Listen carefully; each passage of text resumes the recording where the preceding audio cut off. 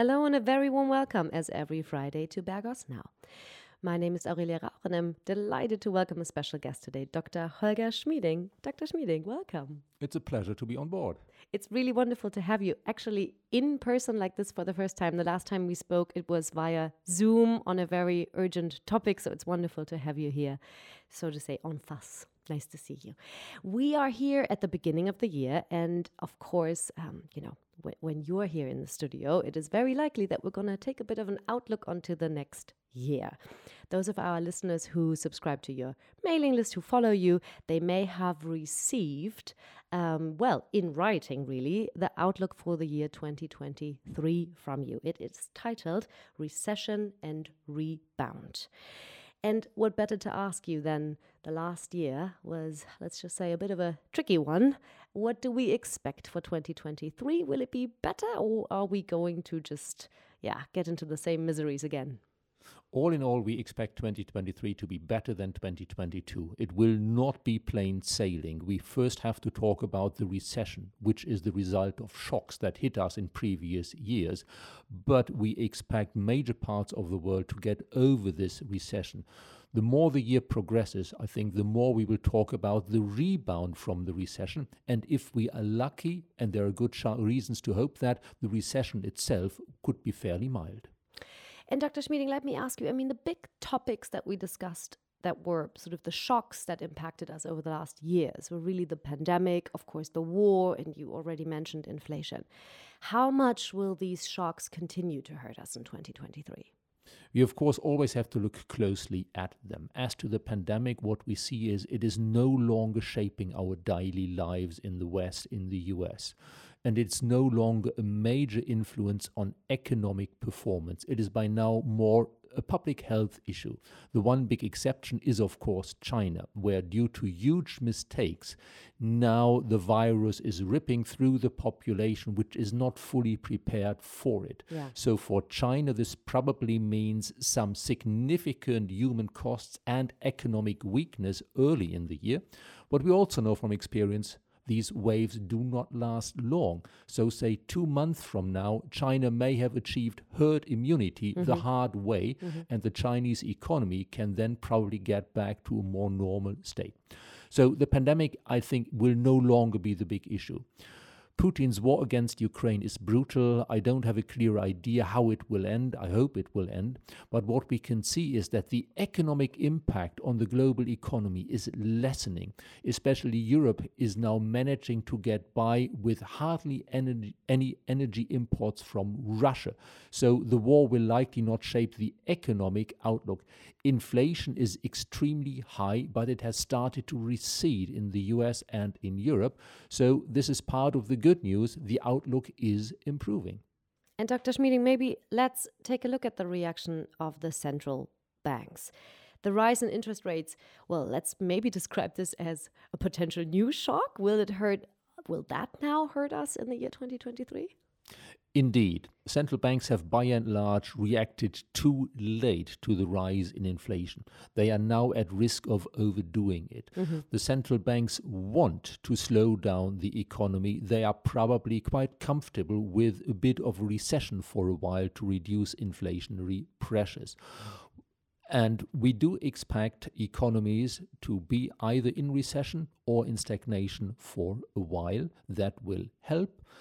On the risks, yes, that the central banks could very much overdo it is an issue. I don't think it will materialize because the central banks, especially the US Fed, which is most advanced in raising interest rates, is now also talking about, well, perhaps we should be careful not to do too much.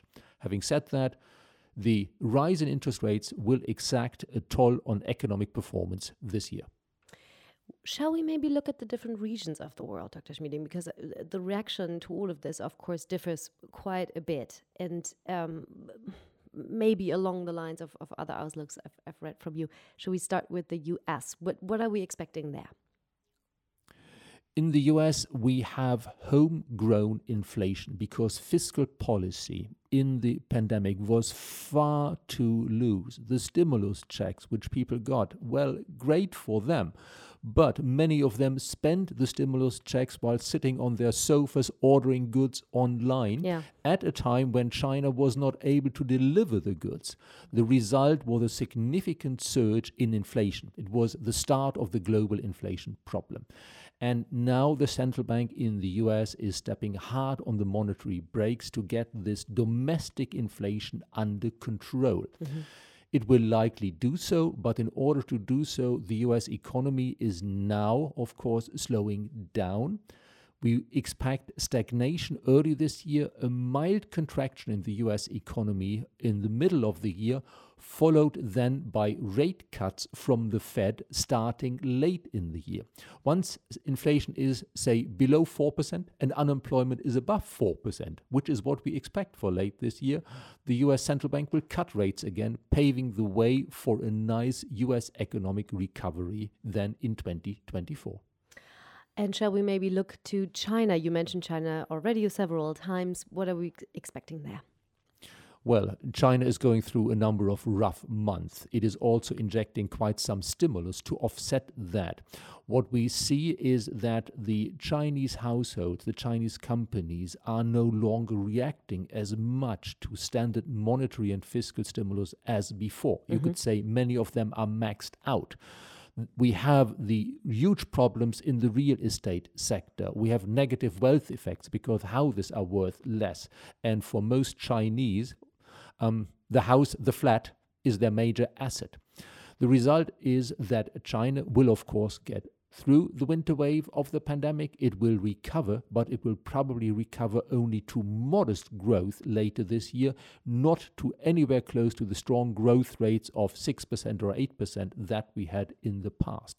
From a global perspective, we do not expect China to be an engine of growth, but we also expect the supply chain problems to ease further once the winter wave of the pandemic in China has run its course. So Chinese supply chain issues will not be a hindrance for global growth. China will be roughly neutral for the world.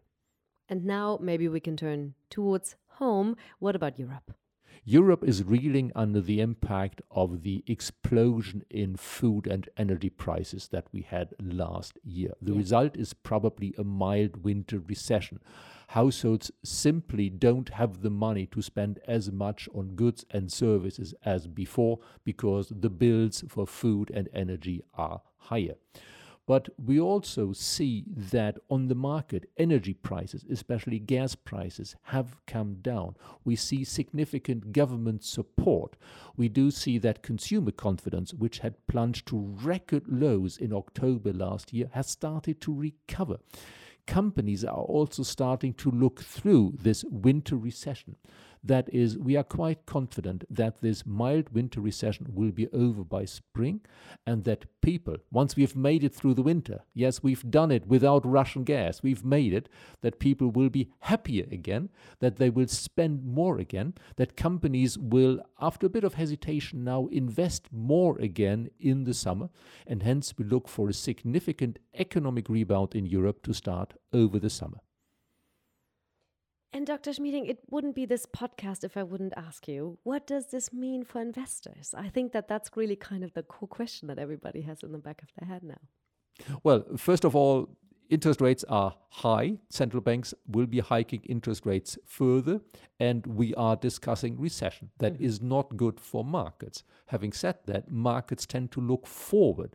My impression is that these issues, the likely rate hikes from the central banks, the likely mild recessions, are priced in already, and that as time progresses, we look ever more forward towards the recovery part of our outlook rather than just the recession part. That is, all in all, I think that this year, 2023, will be a better year for risk markets, including equity markets, and that a better year for risk markets also means that there is less need for safe haven flows into, say, the US dollar and the Swiss franc. So both currencies can probably normalize a bit, which means come down a bit against the euro. Interest rates will stay high, bond yields will stay high, but bond yields, say at current levels or in Europe, slightly higher levels than now, in historic context, would still not be extremely high.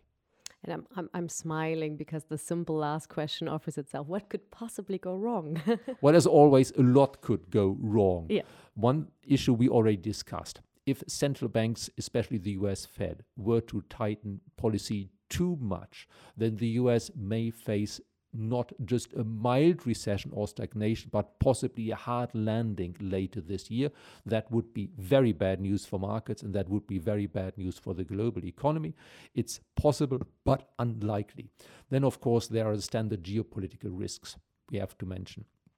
If Putin escalates his war a lot, if he goes nuclear, that of course would be a bit of a shock for a while, to put it mildly. Yeah. If China attacks Taiwan, this would likely be the worst geopolitical shock, the worst shock to global trade in living memory that would completely change the picture. Yeah. My impression is that Putin has been warned sternly by the US that he would regret going nuclear very much, and that China, with an economy in trouble and with a military that probably now has to scratch its head, are we really as good as we thought? Look at Russia. They thought they were good, and they are not achieving exactly against Western weapons what they thought they would achieve.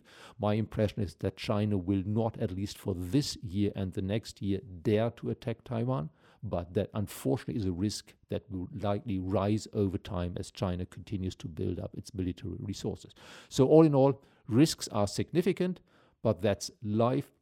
The biggest surprise this year could be if we don't have a negative surprise on the scale of the shocks of recent years. So overall, I'm fairly positive, cautiously optimistic on markets. We can get through this year with less trouble than we had in previous years. Dr. Schmieding, thank you 1,000 times for these wonderful insights and your time here with us today. This was really wonderful and also very positive. So thank you very much. You're welcome. Thank you, as always, of course, for listening. We hope you enjoyed this outlook of 2023 with us, and we hope you're back for more of Bergers Now next Friday. Until then, wishing you a pleasant weekend and a wonderful week. Bye-bye.